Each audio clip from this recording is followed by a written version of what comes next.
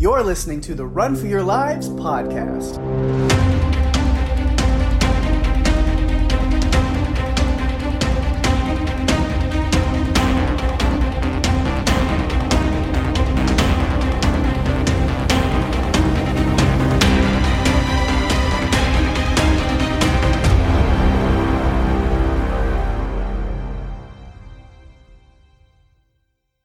Hey everyone, welcome to the show. I'm Daphne. And I'm Bake. And this is the Run for Your Lives podcast. This episode, we're talking about the supernatural horror film It Follows, written and directed by David Robert Mitchell, released March 27th, 2014. Man, it doesn't seem like it's been that long. Yeah, I remember the buzz on this movie when it first came out, and it doesn't seem like it was that long ago. No, I feel like it came out maybe 3 or 4 years ago, not like 8 years ago. Is it 8? No, 6. No, 8. It's 8 years. Oh my gosh. Man, it's been a long time. Yeah. I remember it came out when there were a bunch of other movies. They were like a lot of remakes, so it kind of stood out on its own because it was different from what was in the theater at the time. And I remember liking it so much when I saw it the first time. Music in particular was just, it was hard to tell what time frame the movie was taking place in. Yeah. And the music didn't help because it gave it that vibe of like 1990. Yeah. Which I guess, I don't know what's in your behind the scenes, or not behind the scenes, but your like trivia and your tidbits and stuff. But that is something I did kind of look into while prepping for this movie, is because I had that same thought. I was like, when the hell is this supposed to be? Because I was like, they're at a movie theater with like a live organ player, and it's showing, a Cary Grant and Audrey Hepburn movie, and yeah. I was like, and there's like these like vintage cars, but there's also modern cars, and Annie at the beginning had a cell phone, and Yara has this weird clamshell e-reader thing. And I'm like, yeah. I was like, what is the time period supposed to be? So I did a little digging on that, and it was done on purpose. The way that The Shining has, windows and offices that aren't supposed to be, like they purposely doesn't make sense. Some of the like visuals that they do, because it's meant to keep you off balance and questioning things and unsettled about what you're visually seeing. Mm-hmm. So Mitchell wanted to do the same thing with this movie. So the time period is a mishmash because some of the clothing and the music and things are 50s, but then, and like the TV, they're all watching like black and white and like vintage cartoons. But then also a lot of the style and houses designs and cars and stuff are all like 70s and 80s. But then like a lot of the technology people are using are like 80s and 90s. And then there's a couple of modern things thrown in. So it's purposely done that way to just keep you on guard of not knowing what is going on and where you're at. Yeah. The first time I watched this, I was super confused. The second time I watched this, which wasn't that long after, I wasn't confused because I didn't care. It's like I let go of it and just said, I don't know what time it is. Doesn't matter to me. I like the movie and the vibe because the music, which I do have some notes on, is super cool. And it just makes me think 80s, kind of 80s vibe. And I like that. So I was totally down with the whole ambiance for the movie. I thought it was great. So, yeah.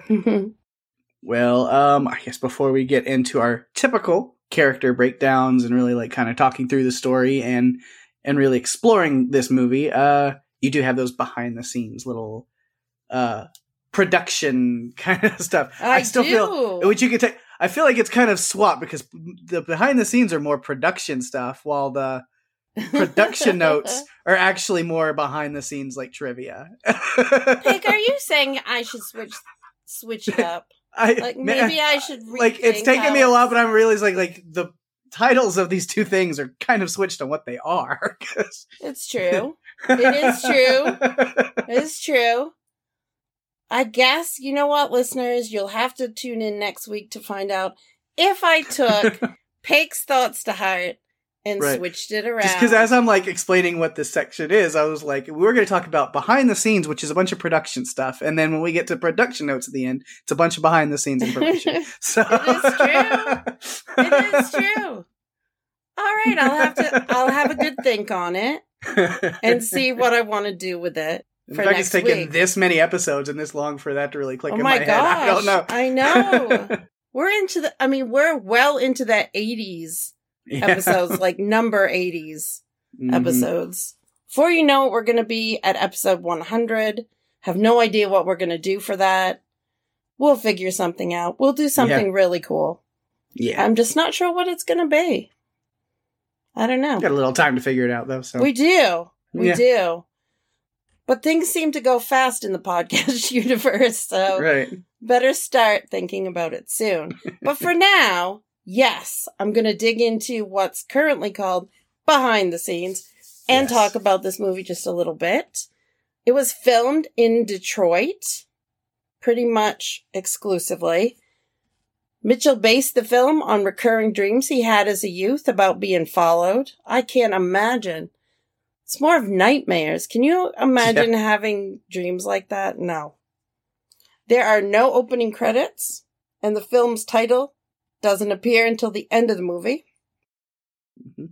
Budget was $1.3 million. It grossed $23.3 million. It's 100 minutes long. Pake, I do think that what you're going to read to us in a moment is actually a synopsis. So we can, We can keep that title, I think. Yes. So why don't you bring it on? All right. A young woman is followed by an unknown supernatural force after a sexual encounter. Yeah, I'd say that. Kind of breaks it down. It really does. I like the ones that are very vague and short and don't give a whole lot away, even though when you're listening to this, you've seen it, but still, it's fun. Yeah. It makes me think of something the director said about talking about he didn't like to talk about the film that much because saying the topic out loud just it made it seem a little bit strange. Like it's a little bit strange that you would have some sort of an entity after you have sexually sex. transmitted monster. Yes.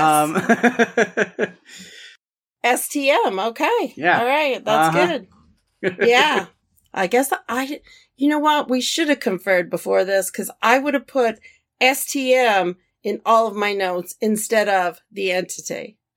And that the entity is better. All of mine are just literally it or the thing. Yeah. So, Exactly. Not to be confused with Pennywise, yes. who's it in another world. Yeah. So I think we can actually start doing our breakdown, discussing the characters like we like to. All right. Well, I feel like obviously the first place to start is where that synopsis said, a young woman. Let's start with a young woman. All Jay right. or Jamie Height? Yes. Poor Jay. Poor Jay. Yeah. I would say seeing her at the beginning, but the very beginning of the movie was a different girl, Annie, which, she's running around and her neighbors and her dad are all, Annie, are you okay? Are you okay? Oh my Are you okay, God. Annie? And no, Oh, Annie did man. not seem to be very okay. She said she was okay, but okay she was not. Also alive she was not after a while. So, Again, though, I have to say, why on earth was she running around in high-heeled shoes?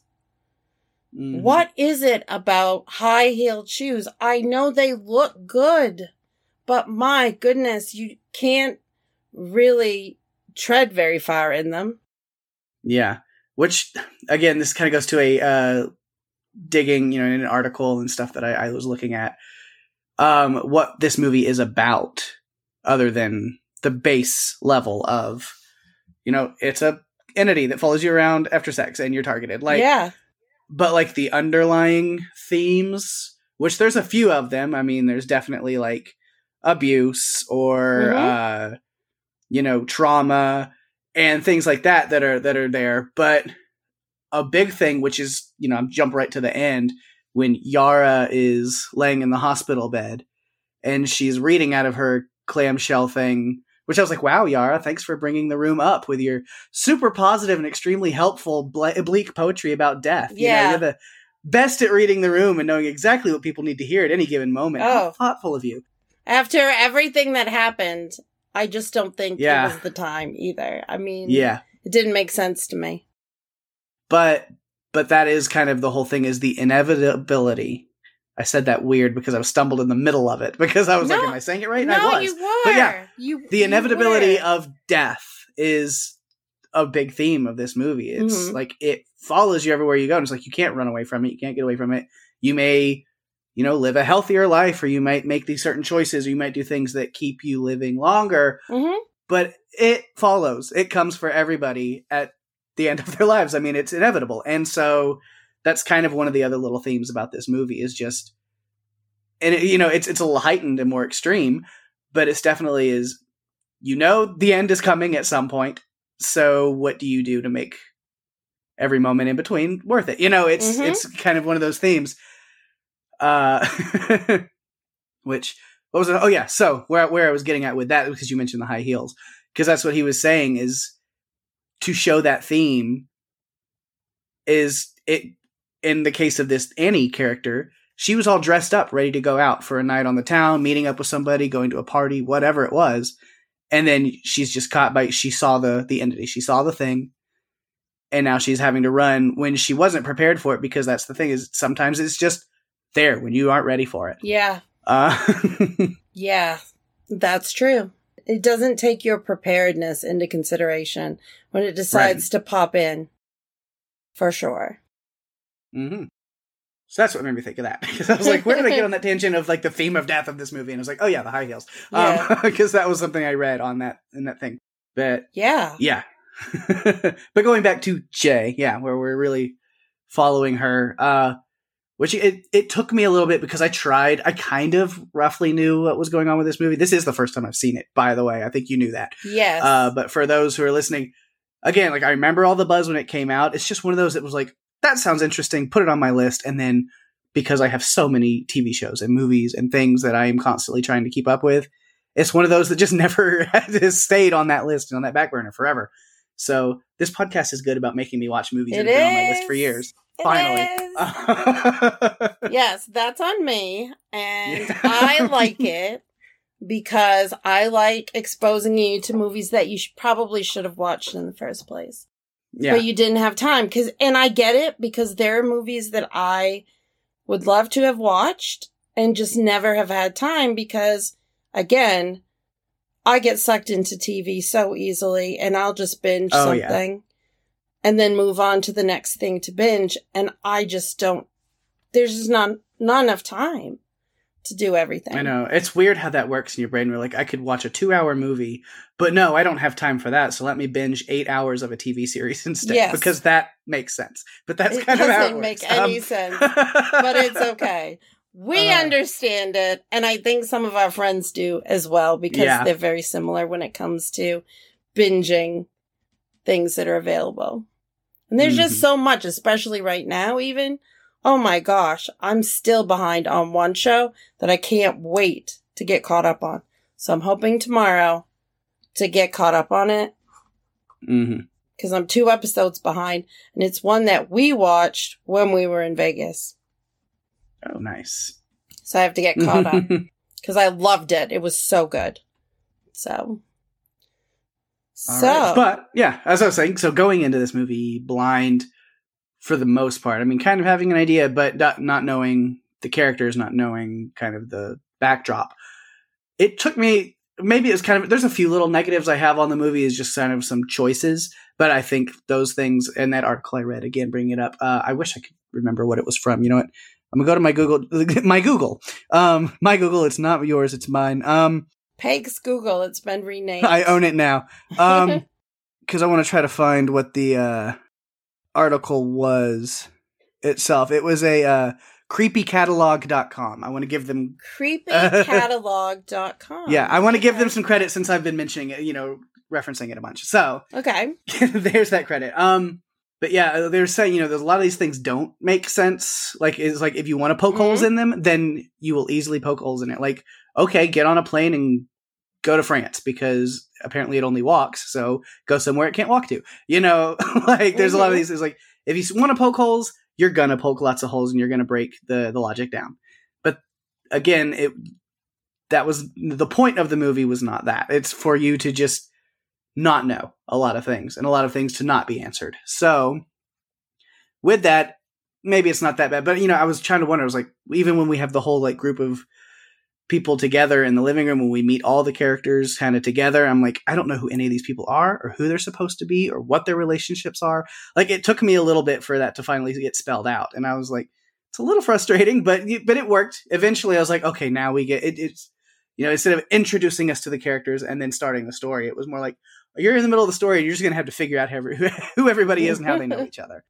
Yeah, I get that. But yeah, it starts pretty normal enough. Like I was like, it starts like my childhood, in a like semi in-ground pool full of leaves and bugs. I was like, yep, I know that. But she was trying to get some of it out, but then there was so much I could see on the bottom of it. Yeah. I'm like, she must have just given up at some point. Yeah, even before they showed the bottom of the pool, I just looked at the location of the pool and I was like, there are so many trees all around that thing. It is full of dirt. Oh and my then gosh. when they showed from above, I was like, yep, I know, because that's my backyard growing up. Like, I know. Oh my goodness. Well, in Texas, you had to have a pool, right? How would you survive without, like, a way to cool off? Come on. Mm-hmm. You gotta have that.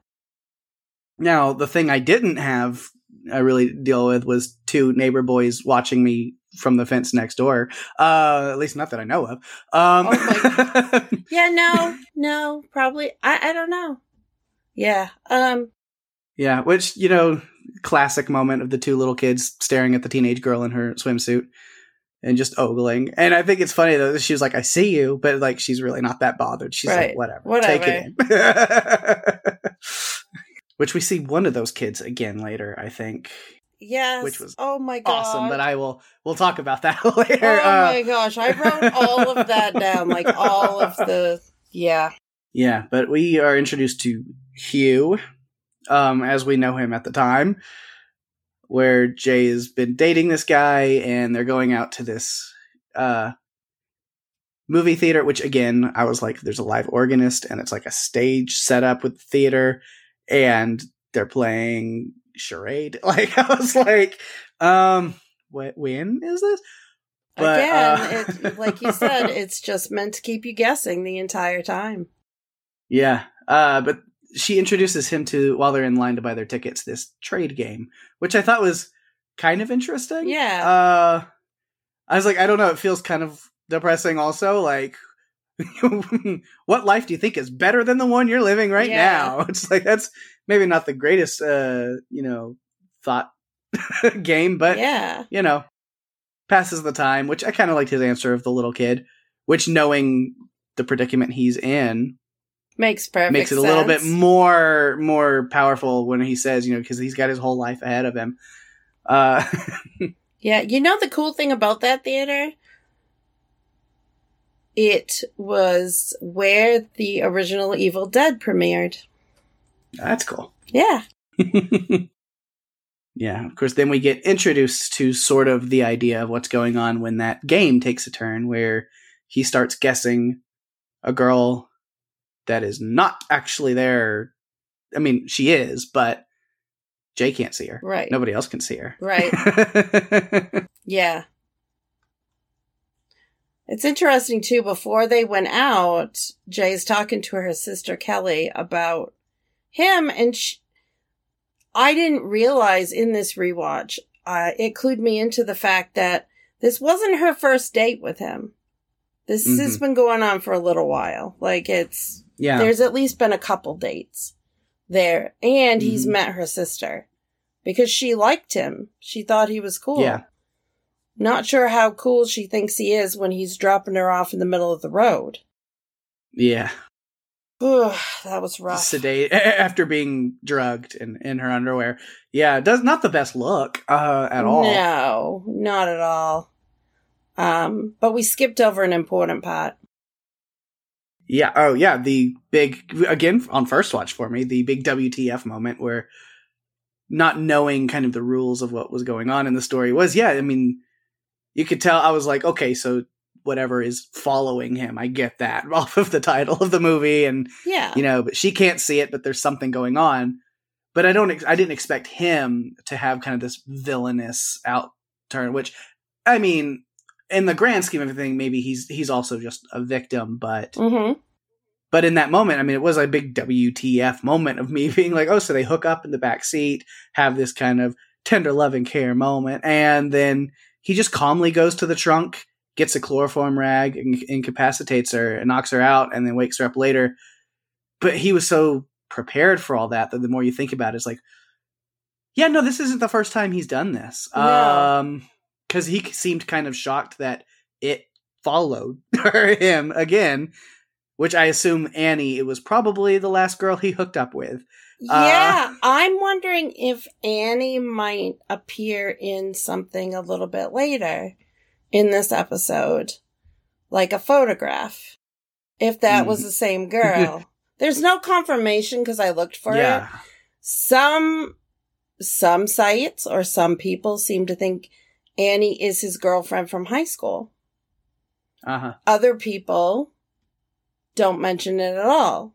So I'm not sure where I stand on it, but it would make sense.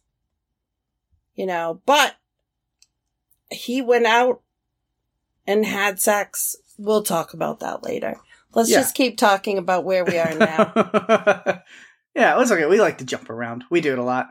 We do. Yeah, because it was like a one-night stand with some random girl at a bar that he didn't even know her name, is what he assumes is what passed it along to him. So if he had been with Annie for a long period of time, he was cheating on her with some random girl at a bar while he was drunk anyway.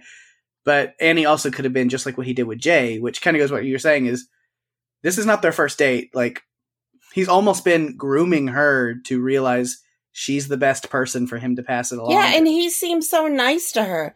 Like, he's so, like, nice to her. Mm-hmm. And you get this impression that he might genuinely care for her. That's all out the window when the chloroform comes out. Because he crawls back into the car, and it seems like he's just going to cuddle with her, and then it's like, pff, there it is. Yeah. She wakes up tied to a wheelchair. Mm-hmm. So Which he must have had ready also. Yeah, so he can show her what her new life is going to be like. Mm-hmm. A lot of naked or half-naked people walking slowly at you. Yes. Yes. They had to actually reshoot some of the scenes for the trailer because they couldn't, of course, have the nudity in it. And because they chose to have so many half-naked people, they had to do some reshoots to use in the trailer because otherwise you're not going to be able to show any of these ghosts or whatever they were, the entity, because nudity is not allowed in trailers. Mm-hmm. But yeah, what a experience for her to deal with. But he does, I mean, he times it out to where she sees the thing coming at them. But, you know, as he says, as he's wheeling her out, this like big kind of hint or tip that he gives her, never go anywhere that has only one exit. It's slow, but it's not dumb. And don't let it touch you. Because as soon as it touched her plenty and she's fine. Yeah. But I mean, you could see, I mean, the touch does like have like a like acid burning kind of sensation like to it. So if it's got a hold of you long enough, it's definitely not a good thing. Yeah. Definitely. Yeah, but again, we talked about dropping her off at the house and again, just taking off. And then she's taken to the hospital because of just the trauma and being drugged and all that. And they need to check her out, which I was like, that is not the best spot to be, is hooked up into a hospital No. bed when there's some murderous being slowly walking towards you. Yeah. And then I was like, is it always walking? And that's when I started questioning. I was like, maybe just book a plane to another country over an ocean. Yeah. That might work. It's like, or does it just appear in another place if it needs to? What are the rules? Because then if it can like teleport, then just teleport where you need to go and don't walk all the time unless it enjoys the hunt. I don't know. Yeah, I'm not sure about that. But it did come up in an article. Someone asked the question about condoms and same-sex, like, intimacy. And the director basically said, condoms are not going to keep that thing away from you, and it will pass from person to person. It doesn't matter what sex you are. Mm-hmm.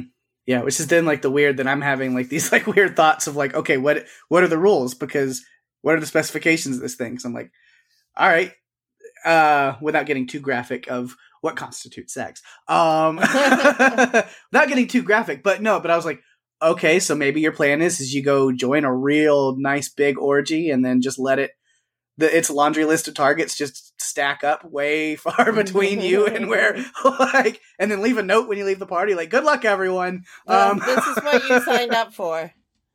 Or didn't sign up for, but now are a part of. Yeah. It's got to go through everyone in that orgy before it gets back to me. I got some time, maybe. Yeah, because I think Hugh was a bit surprised that it was coming after him again, so I don't know, maybe he might not have done it to her had it not seemed so urgent. But he was definitely out just for himself. Oh, yeah. So he's a jerk. Such a jerk. And I like that actor, too. Like, he's a really great actor.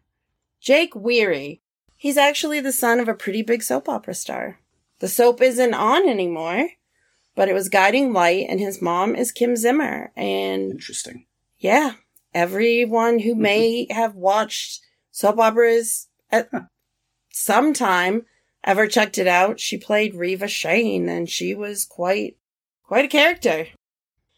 But I don't like what he did to Jay. It was not fun. And they did call the cops. And the cops went back to the location. They knew she was telling the truth because her purse was there, as was the wheelchair. So I don't know if it's that he is always prepared or if he just keeps taking people back to the same spot. Like it might be this. It's a secluded spot. Yeah, I don't know. Like I know why the police couldn't find him is like, because you overhear, I guess, her mom, Jay and Kelly's mom, and like a neighbor lady talking. Greg's mom. Yeah. Or it was Greg's mom. Yeah, and like about this Hugh guy, I was like, he had rented that dilapidated house under a fake name, and so this was like something that he had come from another place and had prepared this, which strangely enough, this is one of the little things I was like, really? It was like, he didn't come from that far away. He didn't venture away too far because they recognized the high school from the Letterman jacket. So obviously it wasn't that far away that he traveled for this. Yeah. Yeah. Poor Jay, though. I mean, she goes to school the next day, which I was trying to figure out, is that high school or college? I'm not really sure. And she starts seeing the people. An old woman in a nightgown, which I noticed was a trend throughout all of the different people or all of the different entities, that versions of the entity, is that they always wore all white. I think the only time, except for maybe when Greg's mom. Yeah, well, when she is first attacked or whatever, followed in her house when Paul is staying up with her on the couch where the window's broken, and then when Paul goes upstairs, it was kind of this disheveled... Oh, the topless peeing woman? Yeah. Yeah, that's what I named her. Haggard woman with one boob out and one sock gone, and then I can't ever say this without sounding like Captain Sean Dean, just pissing down her leg. Oh my god. Oh my god. Yeah, takes some interesting forms, doesn't it? It does. That one wasn't like all white, but most of them were wearing white. I really liked the tall, super tall. Oh my God, that part version. scared the hell out of me. Every time he showed up, it scared me. Like when they open the door and he just walks in. Oh my gosh. Right, which I knew that was coming. Like, I was like, yeah, she's going to open the door and her friends are going to be there, but something else is going to come in. Yeah. I was ready for it. She was ready really too, because she went right out the door. Yeah, because we see the tall guy version again at the, I called it the beachfront murder basement. Oh my goodness. Because whenever he, like, kicks, we see him through the window come down and he kicks the hole in the door. Mm-hmm. And then takes the form of the younger neighbor boy to crawl through that hole, which was so cool. Well, as Hugh said, it takes the form of whatever it thinks it needs to in order to get to you. So, I mean, yeah. Yeah, which is cool. But I did mention, it's kind of a tangent again. Go back to the article. Because I talked about Jay and Kelly's mom, which we don't see her face at all. At all. We don't see her at all up until, like, kind of at the very end when she's, like, rubbing Jay's back and is finally being attentive. But most of the time she's either just not there or she's asleep or she's, like, in, like, a passed out drunk state. Like, she's an alcoholic and she's got this trauma. And that's one of those, like, kind of unspoken things is because we see the pictures of them with their dad when the girls were a lot younger. Yeah. And it's the same age and same version of that form of their dad as that's who the entity is taking the form of at the pool. At the end. Yeah. And so the kind of running theory on that, which, content warning for people. It's a little, but kind of the running theory is that when they were young, he killed himself. That their father probably did kill himself. Yeah. And they've been able to kind of cope and adapt and grow up, but their mom is still kind of in this depressed trauma state where she's just day drinking and kind of not present. Yeah. I get the feeling they have each other. Like, they're very close. Jay and Kelly are really close. But I think it's probably because they've had to, like, lean on each other mostly. Yeah. Because the mom has just not been present, like you said. Yeah. Because when she sees the version of, like, the form of their dad at the pool, when Kelly asks, what does it look like? And she says, you don't want to know. Oh, so obviously there's something bad there. She said, I don't want to tell you. Yeah. Yeah. So, yeah, I had to do some research because that's something else I didn't pick up on the first watch through. So it was like, oh my gosh, that makes it even more sad. That was the situation that she was in. And all through this, no one can see it. Like, up until a point, no one can see anything. They keep telling her, it's not, there's nothing there. We want to help you. But, they can't see anything until Greg takes them to the beach house. And Greg is just this neighbor guy that kind of watches things happen. And at one point, when Jay is running out of the house because the really tall man has come in to get her, he actually comes after the rest of the group catches up with her and goes and gets his car and figures they needed to track down Hugh. They needed to know what the heck was going on. And that's when they go to visit what did you call it? Because there's like the kind of private residence that they have. And then there's like that like shack on the beach that was behind it, that it was the beachfront murder basement. Well, before that, which luckily had a sliding door in it so they get away from the situation when it came through the door. What did you call Hugh's little dilapidated house that he rented? A dilapidated house. Okay. I didn't have anything clever. All right. Well, they go to the dilapidated house, and as we've said, it's trashed. He's got newspaper stuck to the window so you can't see out. But they're able to go through and they find the picture of him with his girlfriend. And like you said, recognize the jacket. So they go to the school to track him down. They find out his name is really Jeff. Yeah, because this lady at the school is just super more than happy to share personal information about past students. That does not happen. Yeah. Like that. How convenient, right? Maybe back then, because we're pretty sure it was, took place late 80s, maybe early 90s. You know what? I don't know why she was so friendly and helpful. But she was. And so they go and track him down. Mm-hmm. He's not happy to see her. Not at all. And her friends are not happy with him. So they get into this little circle. And he starts to talk about how he got the infection of the supernatural being chasing him. And that's when you figure out where he really doesn't give a shit about anyone but himself.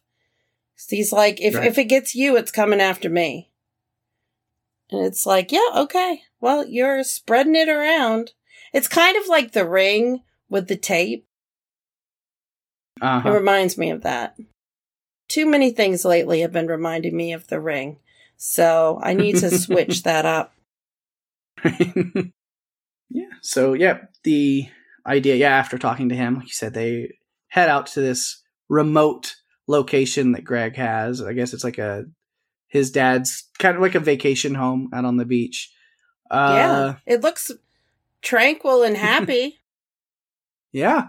They're hanging out on the beach. Yara's just swimming alone, hanging out in the water. And they get this encounter, which really shows that there's definitely stuff going on to most everybody in the group. Because, I mean, it's hard to argue that Jay is just making this stuff up when, her hair is kind of floating up and then she's being pulled by her hair by nothing. And Paul's swinging this chair in the direction it connects with something. And then he gets like burned and pushed back. And so it's like, okay, something's definitely happening. It's like, the door didn't make a hole in itself. No, did not. And that's the time the entity basically took the form of Yara, but not wearing the clothes Yara was wearing. And Yara is right there in the water. Mm-hmm. So Jay is going to know right away. But Greg, of course, is off. What was he doing? Peeing? Okay. So he decides it's a great time to take a bathroom break. And they're all just like realizing, okay, something is there. So they run to it looked like a garage type shack thing. So we have Greg teaching Jay how to shoot a gun, which I was like, I don't know how helpful that's actually going to be. And then we find out pretty soon how helpful that will be. Not. It stuns it for like a few seconds, and that's about all you get. And it gets right back up and keeps going. It's like the Terminator. Yeah, so really the only thing Jay can do is say, peace out, bitches, I'm gone. And take Greg's car, and she G's TFO. Yeah. Maybe she'll come back for him, but not while that thing's on the property. Or she'll just, crash through a mailbox and into a cornfield. That's also an option. In that time, I think the entity, when it was coming after her, when she was going to the car, looked like it was Annie to me. Wearing the white dress. And then she takes off. It was either that or her sister Kelly. I wasn't sure. I'm not sure. But then she goes, and like you said, she crashes, ends up breaking her arm, and is in the hospital. Mm-hmm. So, what do you do when you're in the hospital? Clearly, you bang your neighbor Greg. That's usually one of the first things on my list to do when I'm in the hospital. Right? That might get the heart rate monitor beeping a little bit and send a nurse flying into the room for an awkward interaction. I don't know. Well, it couldn't be any more awkward than the sex scene because she was not connected to that at all. I get the impression he didn't believe what she was saying. Yeah, and she was happy to be rid of the target on her back for a little bit. Yeah. Unfortunately for Greg, he learns she was telling the truth. Yeah, I was because at first, whenever like they first have sex in the hospital bed, and then I was like, well, now that she's passed it on to Greg, I was like, I don't give him very long to live at all. No. Honestly, it's like a temporary solution. Let's be real. But then it shows him like hanging out with these other girls, and it's so like even before he went to the park and met up with them, and they got in his car and drove to this place. I had already seen him with like 3 different girls in the like first part of this movie, so I was like, I mean, he's quite the player. He's just jumping around. Yeah. So I was like, honestly, though, maybe the way that he is, maybe he's already passing it on to other places. He could have, but... Which maybe that explains why he said, I haven't seen it in like 3 days. Maybe he did pass it on to one other girl, and then once she was out of the picture, it came back to him. I don't think that him and Jay were going to be an item. I just got the impression that he was trying to help her. I don't think that they were going to be together. She was so not into what was happening to her at that time when they were having sex on the bed.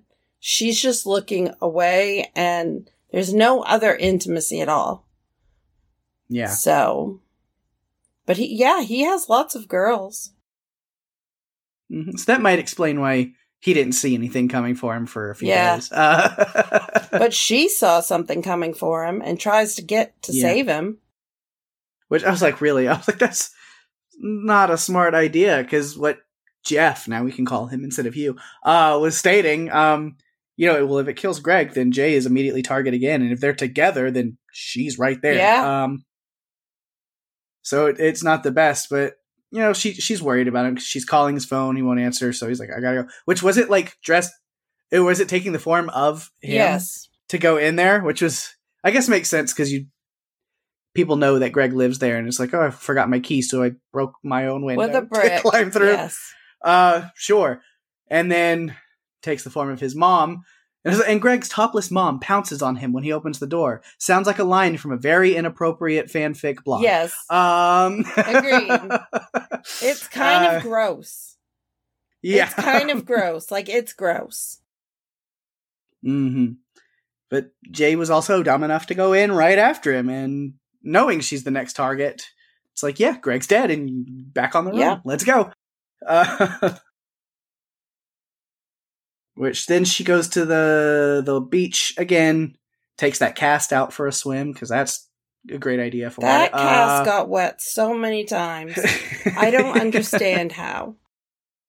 I was like, you're not supposed to do that. No. Now, there's a question. They leave it up to you to kind of decide, did she decide to hook up with one of those guys that were on the boat wondered out there, about or that. not? I did wonder about that.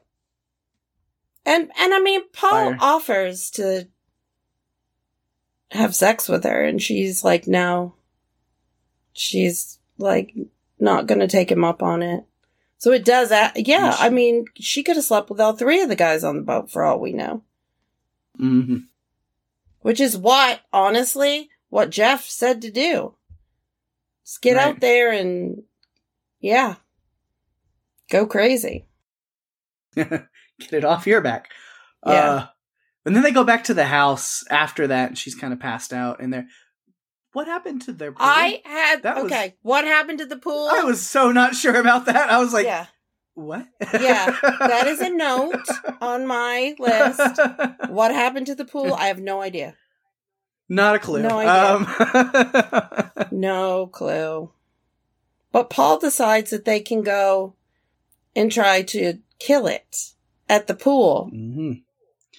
Yeah, which, why did they assume that would work? Like, bullets aren't going to stop it, so is electrocution going to stop it? I don't know. I don't know what the planning behind that was. And when the thing arrives, it's like, it's not stupid. I kind of like how it doesn't get in the pool. It like stops, and which is all through Jay's commentary, because you don't see it. It's just her talking about it. But, it just shows up and it's assessing what they're doing and what their plan was. And then it starts picking up electronics and just chucking them into the water at her. And I'm like, this is not good. It's like it walked in and was like, thanks, guys. You just made this easy for me. Yeah. Yeah. I'm not really sure. At first I thought they wanted to electrocute it. And then it was like, maybe not electrocute it. Drown it. I wasn't really sure what they were going to do. But what I did realize, and I said this to Paige earlier, before we started recording, I realize now that we're releasing 3 episodes in a row where something goes crazy in a pool at the end of the movie. Yeah. So, I'm just here to tell you that was not planned. That's just what we do now. Yeah, from now on, every movie we cover has to have a swimming pool scene at the end, or it doesn't count. Yeah. I don't know. It's crazy. Yeah, and so I like the thinking of Kelly throwing the like towel or blanket or whatever over its head to where Paul can then like shoot it in the head and it falls into the water. But then Jay can't quite escape because it grabs her and is holding her under, and he gets a lucky shot back off and nails it in the head again. She gets out of the pool, and then I was like, did that stop it? Probably not, because that's a lot of blood that only Jay can see, but I don't think that's going to be enough. I don't either. I don't understand that. To me, that was the weakest part of the movie. Like that, the process of thinking that was going to kill it. Like, I don't understand. Which I don't think it did. No. Because the very end of the movie, there's somebody walking I know. on the sidewalk. Which, again, I was like, it could be just some random stranger just walking. But it's a very bleak ending. Like, they just kind of left it, up in the air. Like, maybe they're free, but probably definitely not. No. This is just who they are now. But it also leaves other things up to what you think might have happened. Because Paul goes on a little ride by 2 prostitutes. And we don't know. Yeah, because they do end up hooking up, which is weird.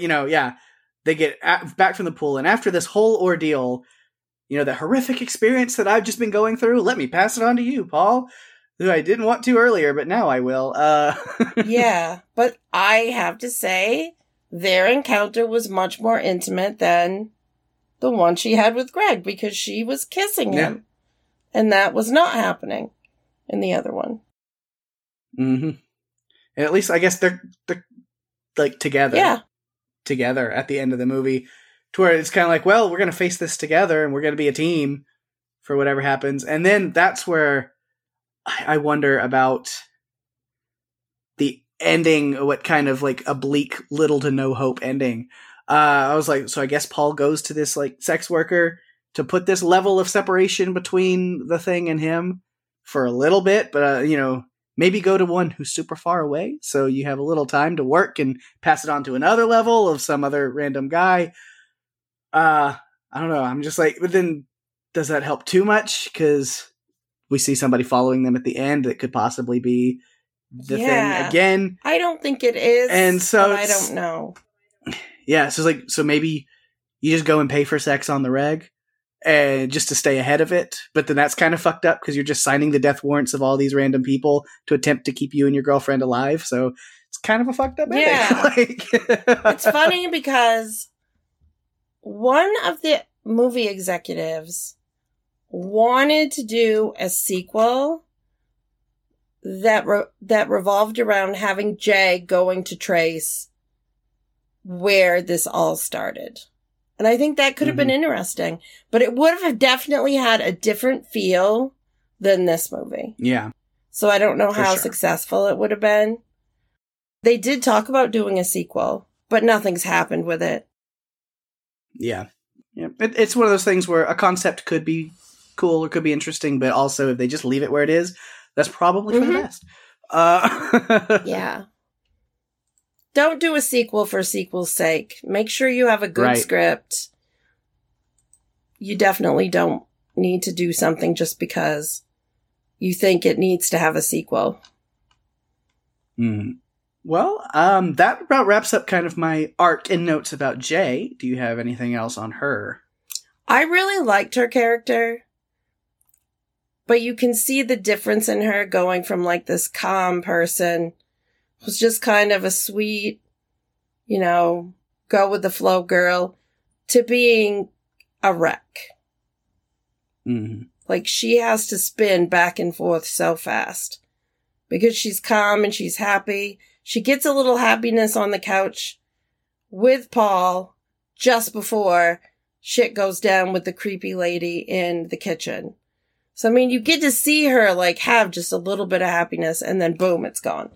Because this is just the world she's living in now, thanks to that dastardly Jeff. Which, I do have to wonder, like, question her motives a little bit.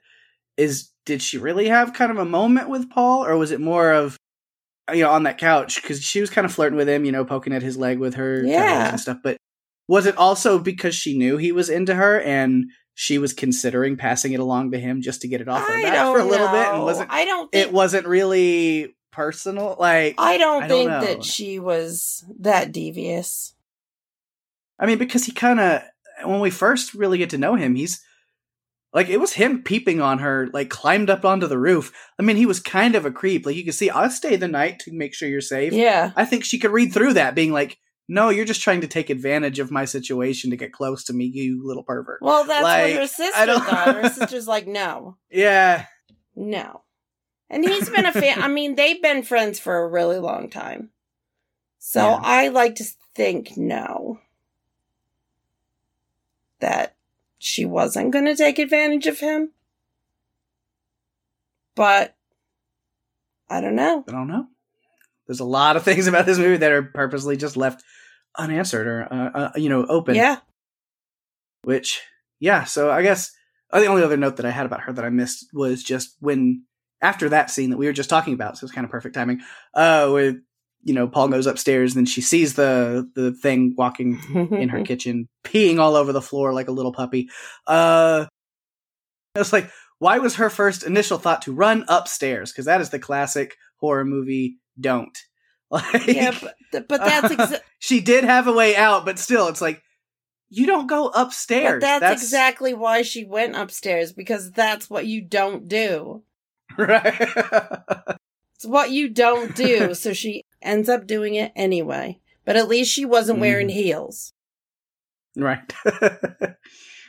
But yes, that's her. So, the next to move on to, as we talked about him right here at this part, I think is Paul. I know, and you don't seem to like him. You seem to think he's a perv.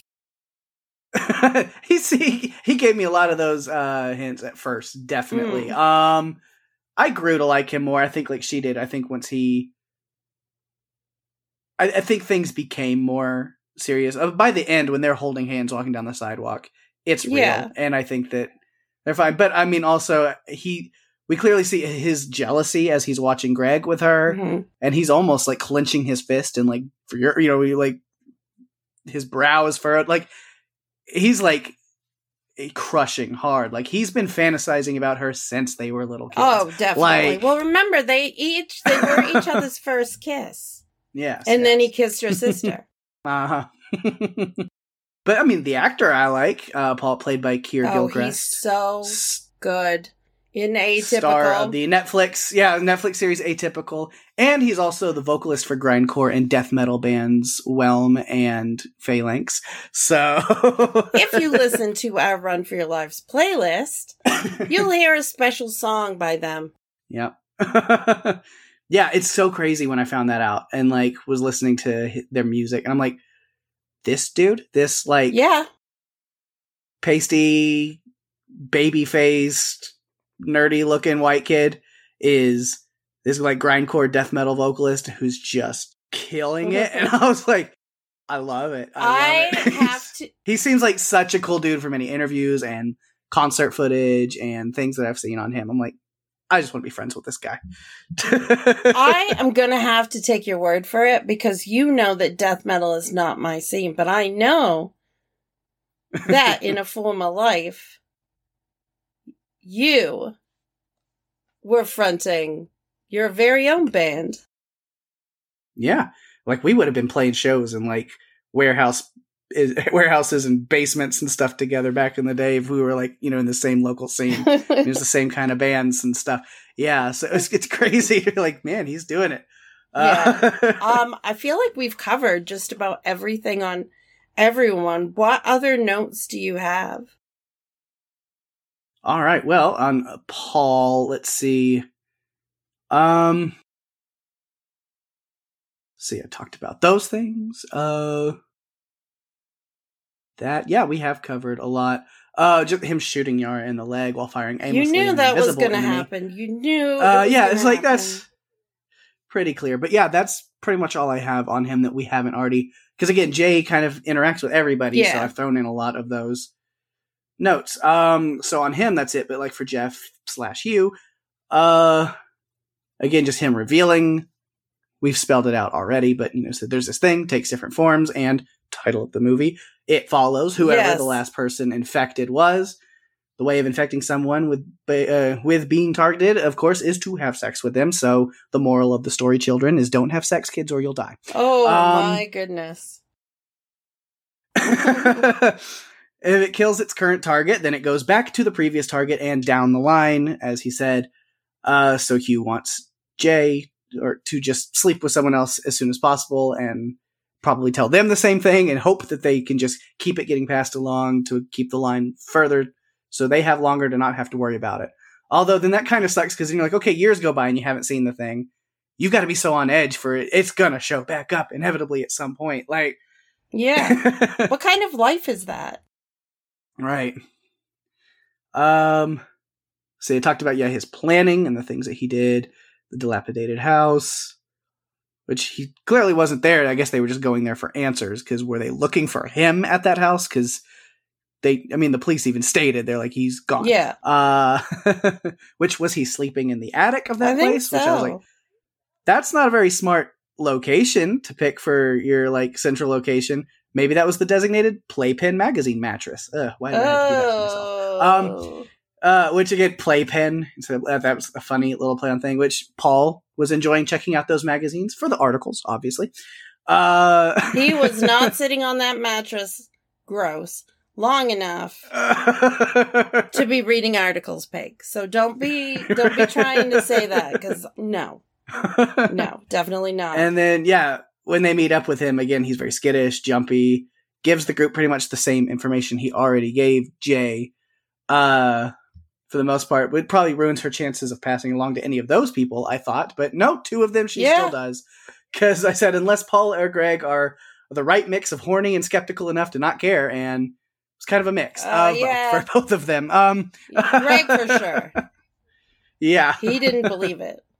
Because he wasn't there for the hair thing. And the chair breaking and for Paul being thrown across the sand. And having the, marks on his body from it. Mm-hmm. Yeah, Paul was a little more definitely on board with what was going on. Like, no, this is real. Yeah. Yara, I have one note about her is what this weird little shell ebook reader I thing loved she had. it, though. It was cool. I don't know. It's kind of cool, but also that is way too small for it to be practical for me, I think. It's like, I don't want to be staring at this little thing scrolling on it to read a book. Give me a big old Kindle. Of course, I don't even do Kindle. I prefer you like the pages. Physical copies of books. You like the pages. I do. You do. And that just gave me a great idea for our next movie. And then Greg, I had some notes on. Let's see what I haven't already said. I felt like he was nice and he wanted to help. Yeah, this is when he shows up, decides to help. I was like, I guess he knows them, maybe a friend from when they were younger. And we do find out that, him and Jay definitely had a relationship in high school, but then he ended up being kind of douchey and hurting her and pushing her away and going off and doing his own thing. So they're not close now. But.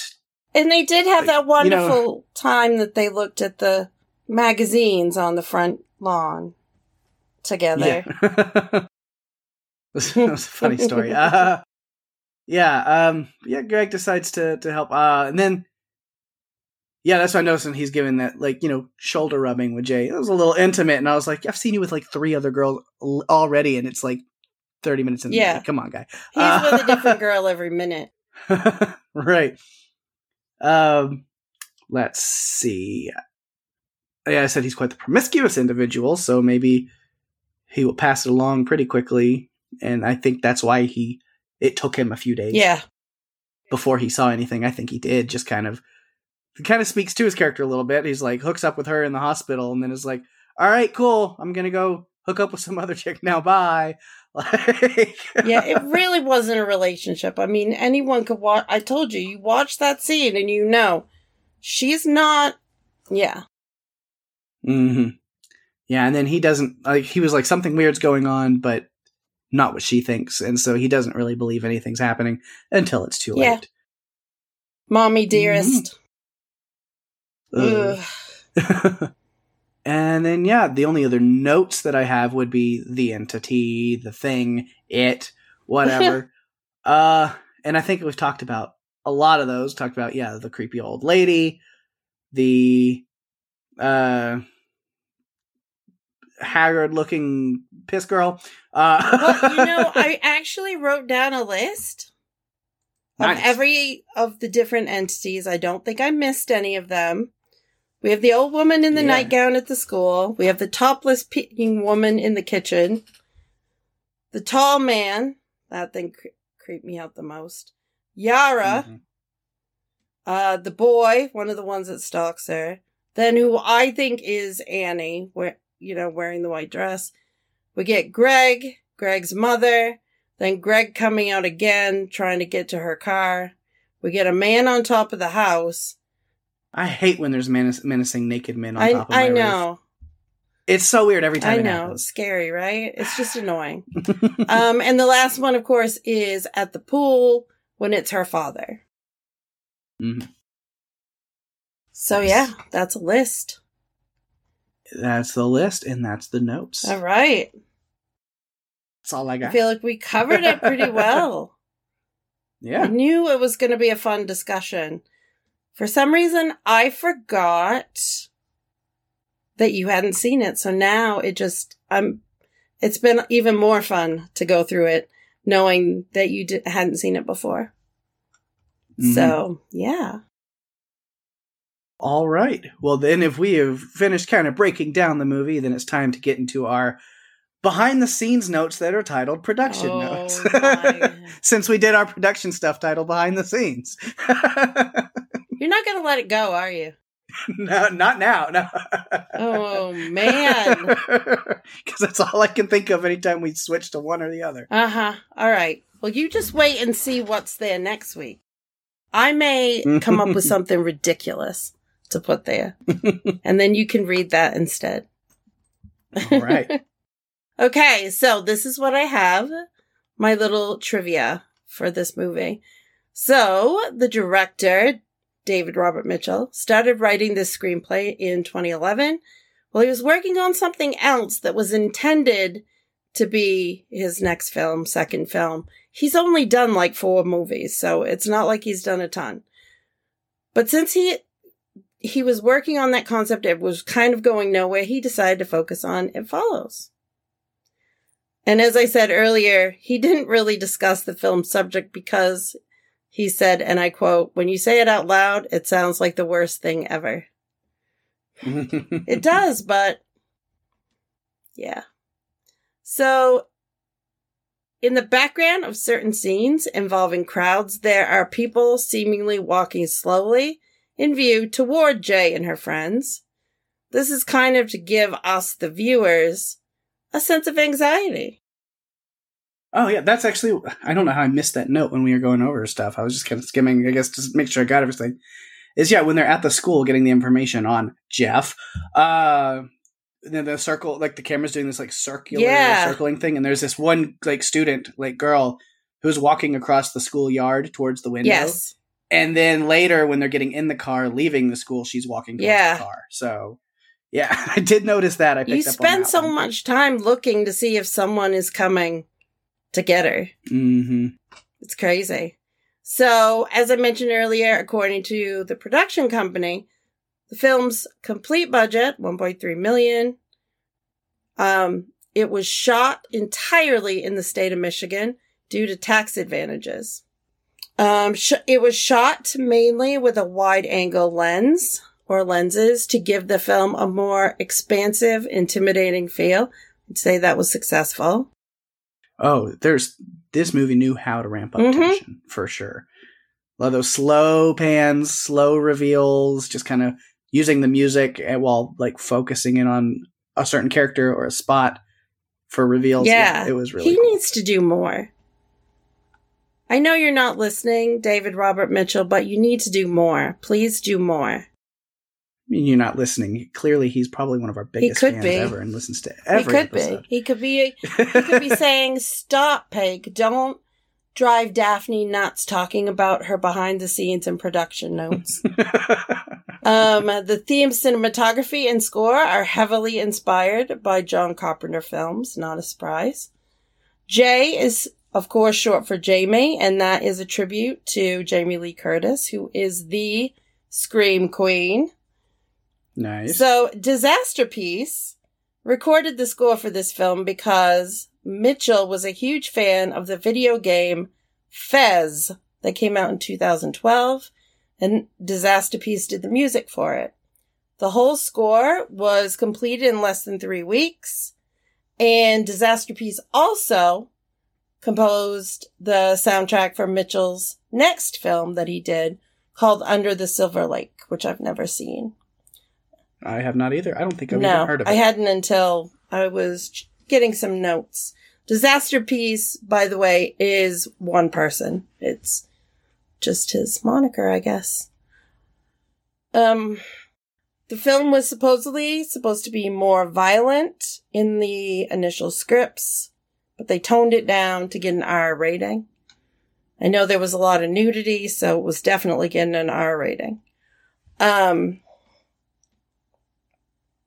There's a correlation between Jay being infected with a disease / haunting and being the only one to see it, and a late stage of syphilis, STD, called general paresis, where dementia is introduced and hallucinations and manic delusions occur. Yeah, that is colloquially known as syphilitic insanity. Oh. Wasn't that like the, oh God, what was it? I usually could, whatever, famed gangster or whatever. I usually would pull that trivia out of my mind, but I can't think of it for whatever. But that's how he died. In prison was syphilitic insanity. Gangster that died of Al Capone. There it is. All right, yeah. Okay. Yeah. Okay, so It Follows shares a few similarities with Stephen King's It. Both movies deal with a shape-shifting demonic entity that relentlessly terrorizes a group of youths. There are uncomfortable sexual undertones and implications. The childlike qualities reflected from the main characters' sense of dread and uncertainty due to the dark force and the groups fighting back against it. And, of course, both films have the word "it" in the titles. I mentioned earlier that the director had said that neither a condom nor same-gender sex would stop the monster, and it would still be passed along. And the director said in an interview that the monster could potentially board a plane in order to follow the cursed person. A stowaway. What do you think about that? Been interesting. It makes me think of Final Destination. Well, I mean, I guess, yeah, I mean, it's not like they have to show ID. No. Nobody can see it. It just kind of walks right on in. Hangs out. I don't know. Planes can be kind of crowded. It'd be hard for it to stay undetected without somebody bumping into. I know. I'm not sure how that would work. So during the showdown at the abandoned pool, Jay and her friends were facing off against the entity. Kelly kept asking Jay what form did it take, since Jay is the only one to see the creature, and Jay refused to tell her, as I mentioned, because the entity was in the form of her father. Jay didn't really want to upset Kelly by telling her that. That would have distracted her from the situation, and they needed their wits about them to deal with it. I don't understand how they thought they were going to kill it in the pool, but yeah, I don't know. We'll just let go of it. So, as I mentioned, they were talking about a sequel, and Tom Quinn, who is co-president of Radius TWC, would really like to do one that's focused on finding the origin of it. And Micah Monroe would be on board to be in a sequel. She's already said she liked being a part of the movie. Interesting. And that, Paige, is all I have. Nice. Well, that was fun. I am, again, like I said, I'm glad when the podcast forces me to watch something that's been on my list forever and I finally get around to it. I know. I feel like it's always a lot of fun. I feel like I need to ask you, what else is on your list that fits? And then I'll just probably quite start picking away at it and do some more. Although you've introduced me to a bunch of movies too that I wanted to see and didn't get to. And I've also rewatched some that I hadn't seen in a long time, so it's cool. It's one of the really fun things about doing this podcast is new movies or movies we haven't revisited in a long time, just going back to and seeing things like that. Yeah, I love it. That was fun. Ooh. Man, we got some feedback phone ringing. Yes. Let me go answer that. Yes. And better get on see it. what we got people saying. All right, we got a couple of things of feedback this week, and it all comes from our good friend Tony Douglas on Twitter. Double dose of Tony this week. Love it. Thank you, Tony, so much for sending in your feedback. We always appreciate when you get to catch up with us. I know you've been super busy, so I appreciate that you are starting to get caught up. Yeah. So I'll let you take the first one, which goes back a week to a previous movie. Yes. So Tony's first message is about Let Me In. She said, "Hey y'all, just listened, and like I said last week, I enjoyed both versions, but this American version I enjoyed more. I felt sympathetic to Abby's caretaker. Richard Jenkins is incredible. Couldn't agree more. I had no idea they were planning a series, so excited to see where they go with that. Hakan, he is so unhappy, and you see that his life will be Owen's future," which we talked about on the episode. "Abby is 100% using Owen to become her familiar. When she talks in that lower voice, she is showing her true self. There isn't love. It's all about control. Owen's future is very bleak. Am I making sense?" Absolutely, because we've talked about this. "One last thing. The acid was used because he didn't want to be identified if captured because he could have been seen with Abby, and she goes to the hospital to kill him." Which she does. Yep. After a light snack. Yeah. Yep, love hearing from Tony, so of course we'll hear from her again. She does have some feedback for this week as well with It Follows. She says, "Good movie. I had a problem with the pool scene. It was just dumb. Didn't they learn that you can't shoot the demon when they were at the lake? And do you think that they're being followed in that very last scene? I think they were. And why would you knowingly have sex with someone who had this curse? Also, do you think that same boy had sex with the hooker? Happy to hear what you have to say about this one. Like I said, good movie, just had a problem with the ending." Yeah. Yes, we kind of talked about that. We did a little bit. Yeah, this episode. The pool scene and yeah, I don't know if we really broke down too much about like knowingly. I guess it's just kind of if you care about somebody that much, have at it. But yeah, no. And then yeah, with the ending, as you heard, we talked about a little bit. I'm pretty sure they're just delaying the inevitable. I don't think they're clearly getting out of anything. It's also a kind of a bleak ending. Yeah, for sure. Yeah. We promise we have some coming up that the endings aren't quite so bleak. But also we have some coming up that are also very bleak. So yes, we do. We do a little bit of both. Yeah. We try to stretch it out, but it doesn't always work. Lately, we've just been kind of thinking about, let's do this one. It's been a much more laid back approach, but I think it's going really well this way. So we'll probably continue it.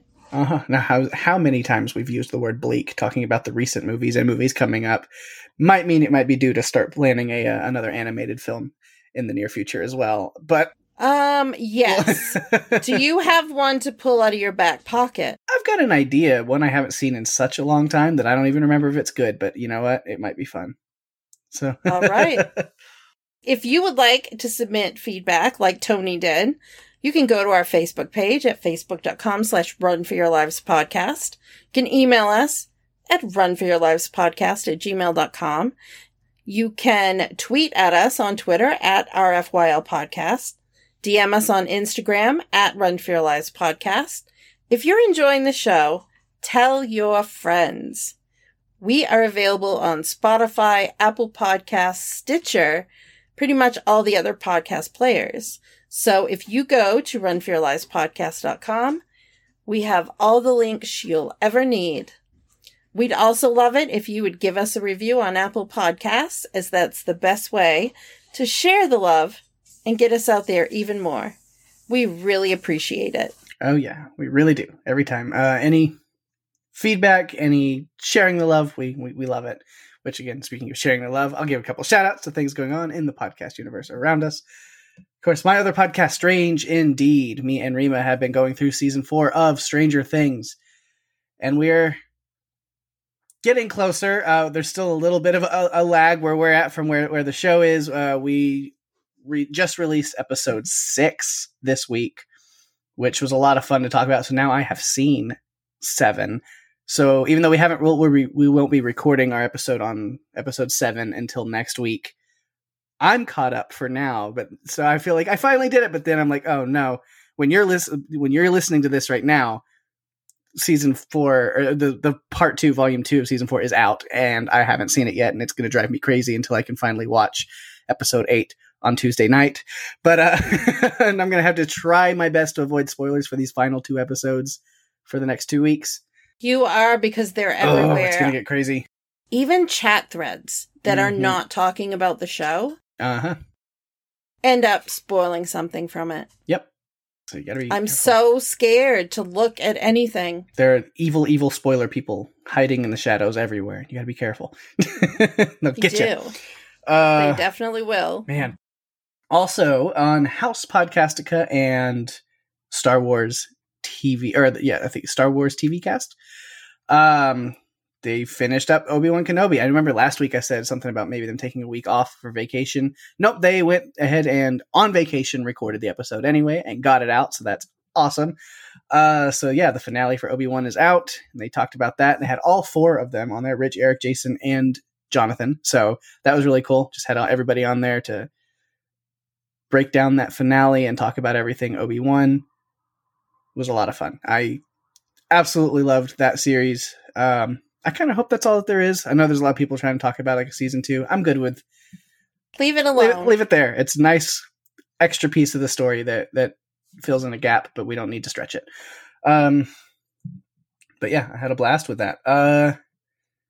Let's see. Panels to Pixels covering The Boys.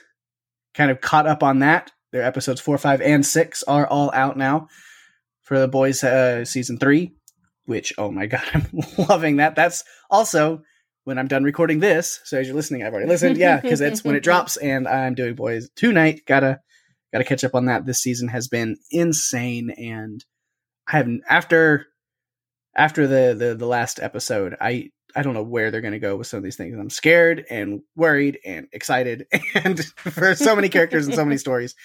I'm excited for that. So if you're a fan of The Boys, definitely check out Steve and Mark covering that over on Panels to Pixels, doing an incredible job with that. And then also TV Podcast Industries is covering it as well. Check out their coverage. If you want more Boys goodness, you can never have too much. The Boys, so much goodness going on. And also both of those podcasts are also covering Miss Marvel on Disney Plus, which I'm also really, really enjoying. Yeah, this week's episode was a lot of fun, getting all these like little extra fun characters and stories, and things are really ramping up for that. So yeah, Miss Marvel has been great. Again, Panels to Pixels and TV Podcast Industries both covering that as well. The Walking Dead cast this week just dropped a new episode where Jason and Lucy kind of went back and redid some fun top 5 zombie related and extra, questions. Jason and Karen did it a long time ago in earlier seasons of the show. And so this week it's kind of a fun little thing for Lucy to answer some of those questions, and then Jason, if he's changed some of his answers, and go back and kind of relook at some of those things. So that is a fun listen to go to for sure. Check that out. And then finally, Wilhelm. Wilhelm will be dropping a special episode coming up soon for the 4th of July, if you remember, Ben coming on and talking a certain movie.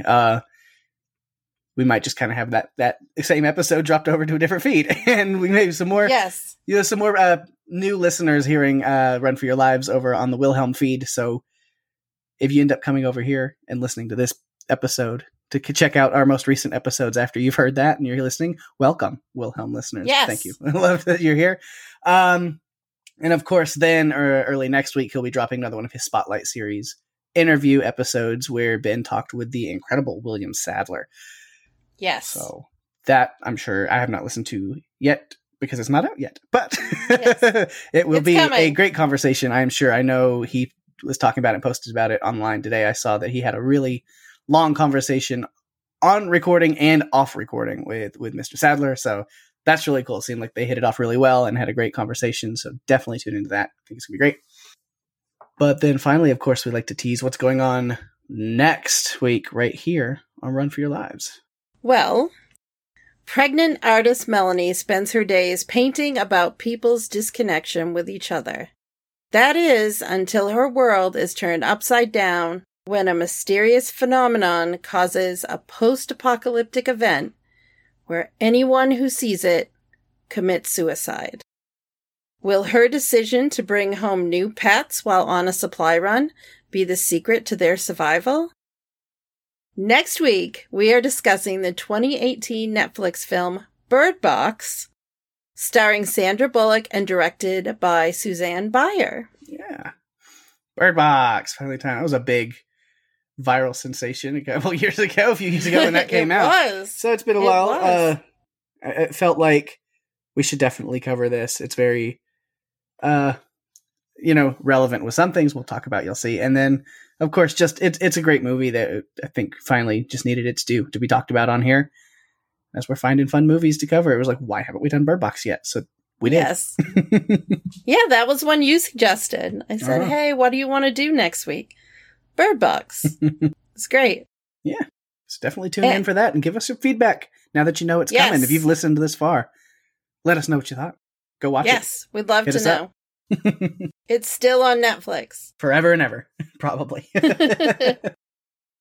And with that, we have reached the end of another creepy, fun episode. Thanks everyone for listening. I'm Daphne. And I'm Paige.